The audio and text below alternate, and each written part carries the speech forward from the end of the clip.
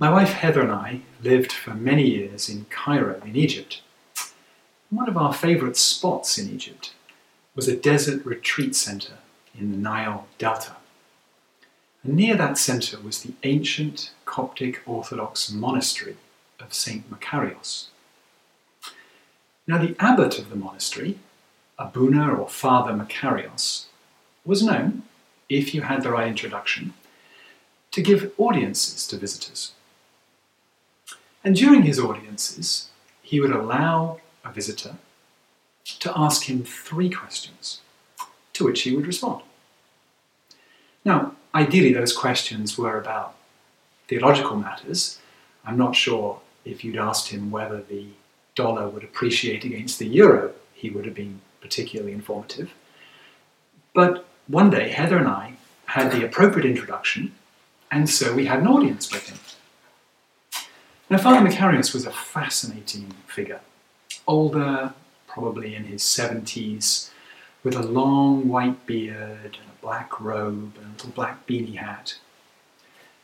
And to add to the charm of all this, by tradition, 2 of his answers were always true, and 1 was a lie. And the listener's spiritual work was to discern the difference. So our 3 questions were these. First, does God judge us? Second, does God truly know us? And third, what is one key tip for reading and interpreting the Bible? So his answers were, first, God does not judge, and nor should we. Second, each one of us is seen and known and loved. And third, a text without a context is a con. So which of those do you think is a lie, and which are true? I'd like you to think about this for a minute. And if you think you instantly know, are you sure? Maybe pause and think some more. Indeed, I want us all now to take, half a minute, just to reflect on these 3 questions. Which of these 3 statements is true, and which one is a lie? So God does not judge, and nor should we.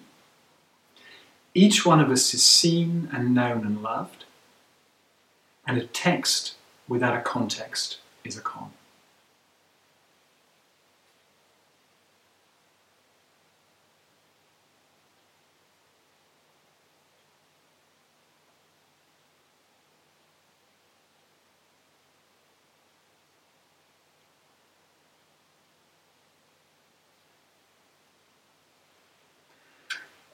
So, let us see together which were true and which was not from our biblical text, which we can read together. I do encourage you all to read aloud with me the text. As Spurgeon once famously said, be very careful how you read the Bible in church, because it's the only part of the service you can guarantee is inspired. So our text today is from Hebrews chapter 4, verses 12 and 13. And this text will now come up on the screen. And so please read out loud with me. Indeed, the word of God is living and active, sharper than any 2-edged sword, piercing until it divides soul from spirit, joints from marrow. It is able to judge the thoughts and intentions of the heart. And before him no creature is hidden, but all are naked and laid bare to the eyes of the one to whom we must render an account. So the passage begins with indeed. The word that immediately follows this passage is therefore. 2 conjunctions acting as ligaments, holding the bones together at the joints. So what precedes our text? Those of you who've been watching via Zoom will, perhaps, remember what came so far. The key thrust of this epistle is the existential need to remain faithful, to practice fidelity in the face of external pressure and internal confusion and doubt.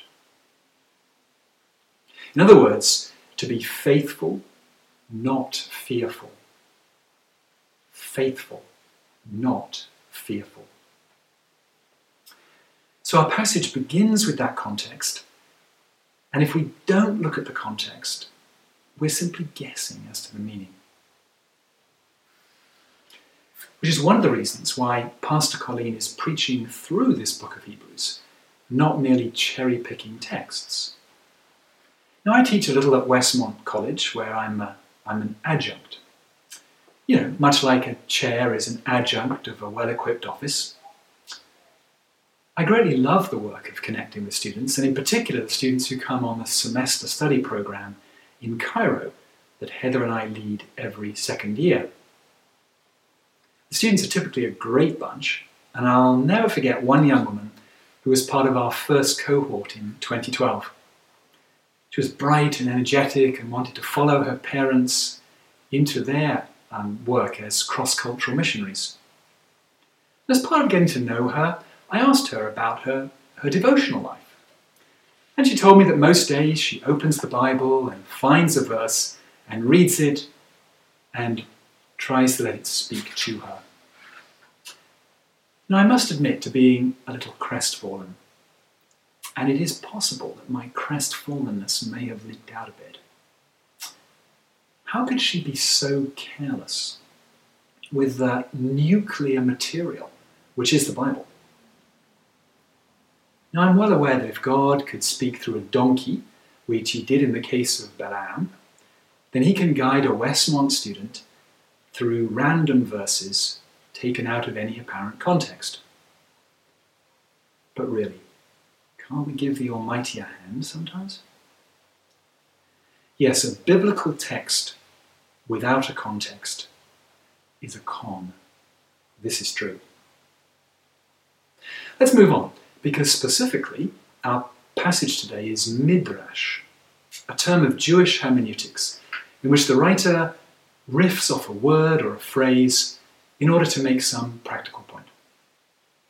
And here he's riffing off the psalm that he quoted in the previous chapter of Hebrews, Psalm 95.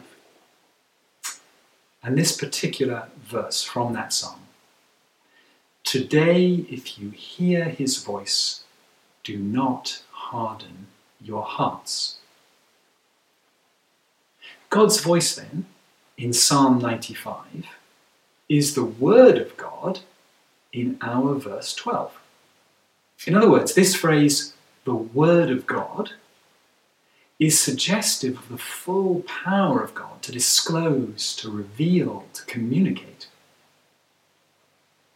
Yes, it is referring to the Bible, but it's also much more than that. It's referring also to Jesus, described in the not yet written Gospel of John as the Word. It's also the Word of God, the voice of God to the church throughout the ages through the Holy Spirit. Word of creation, revelation, redemption, and presence. This is magnificent.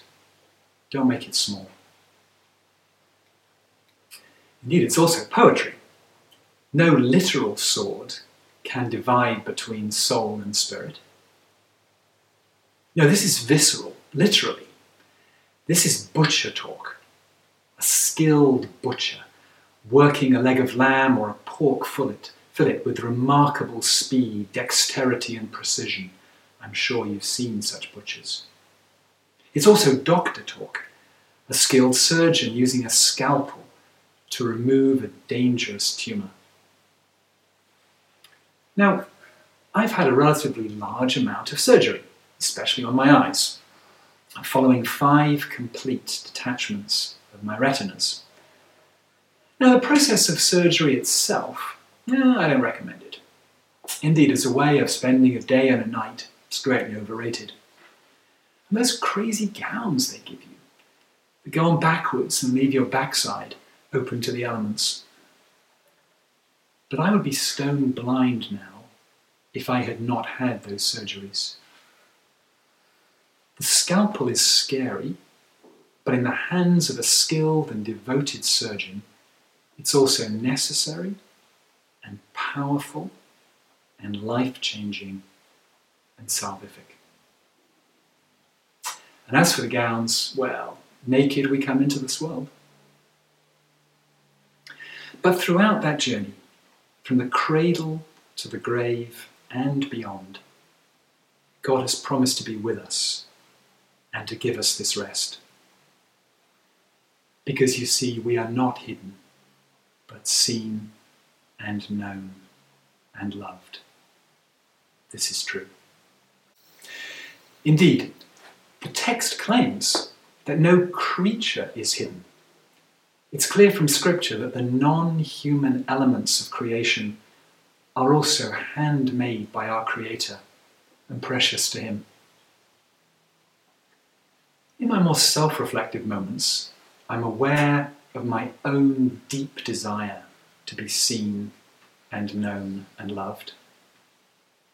I believe it was the anthropologist Ernest Becker who said that the 2 most powerful experiences of a human life are having a nervous breakdown and falling in love.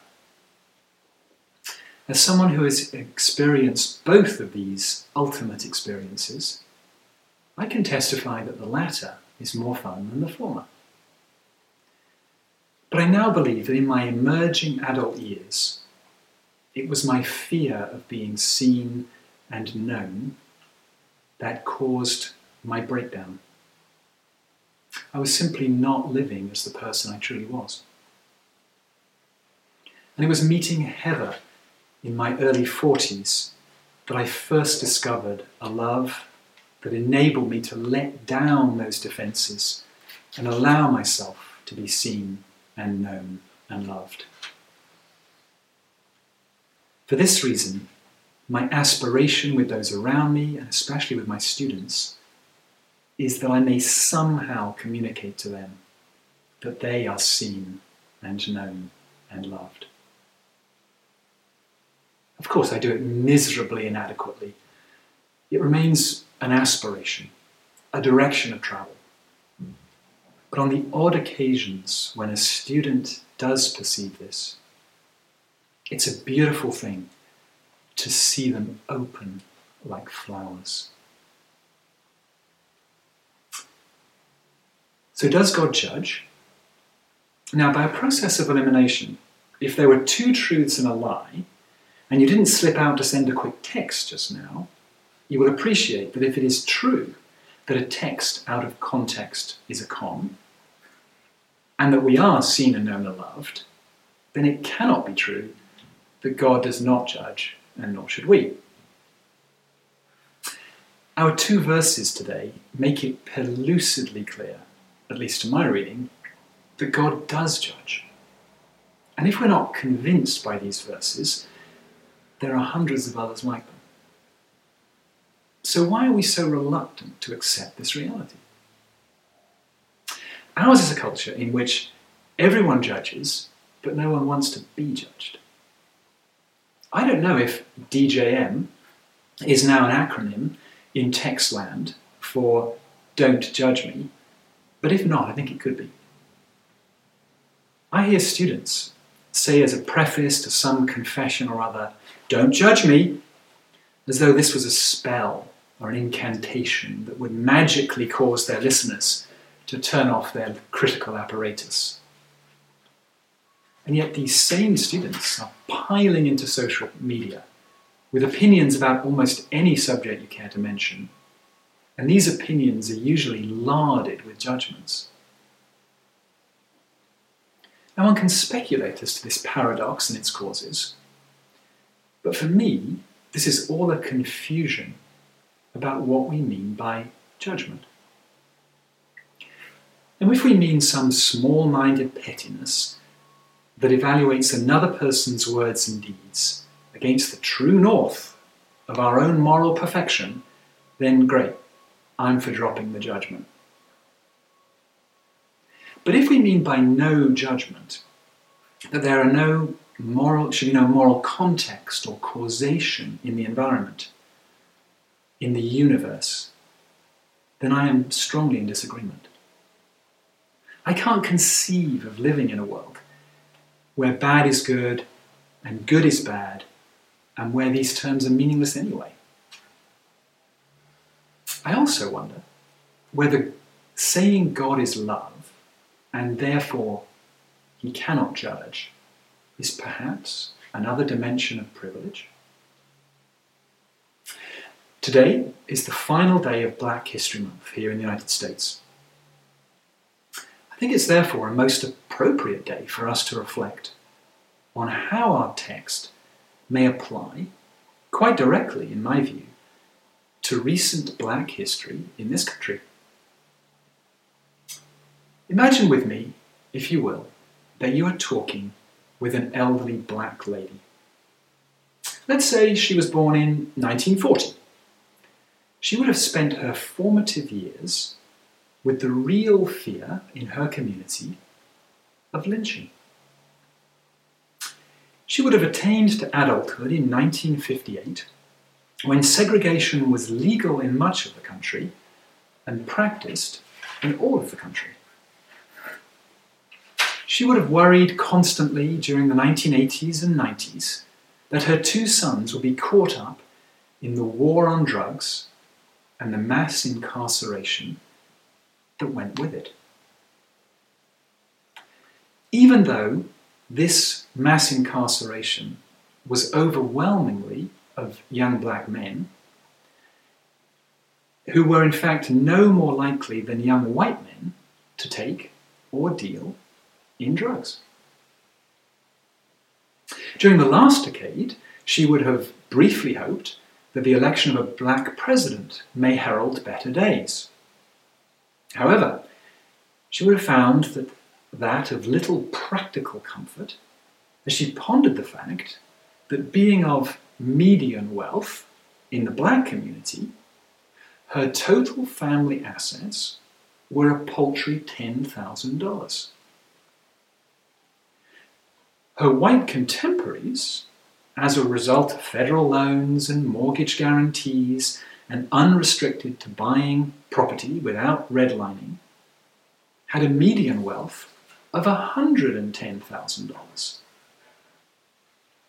And now at 80, she has once again, this year, endured the nightmare, a recurrent one in her case, of seeing a series of black men and women who looked like her grandchildren being shot or strangled on national television, while her community experiences hospitalizations and deaths from COVID at levels many times those experienced by the white community.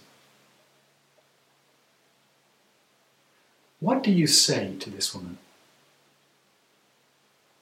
It's a genuine pastoral question. I don't have an answer. I don't have the moral imagination truly to understand her life experience. Anything I could say would be trite. However, if this woman has been well and deeply schooled in the Christian faith, and if in the midst of such grief and loss and disfavour, she deeply believes that God will in fact bring justice, if not in this world, then in the next, it seems to me that this is potentially a significant comfort to her. This is not in any way intended to let me off the hook for my own complicity in systems and practices that work in my interest, but most definitely not in hers. Nor does it deal with my duty to consider how I may learn to think and act in an anti-racist manner. However, I do believe that God is watching, that we are all seen and known and loved, and that there will be justice in eternity, even when there is great injustice on earth. I believe that brutality and violence and evil on earth will one day be redressed. Not necessarily by human judges. Indeed, history suggests that probably not by human judges. However, the judge of all the earth will do right, as Job has it.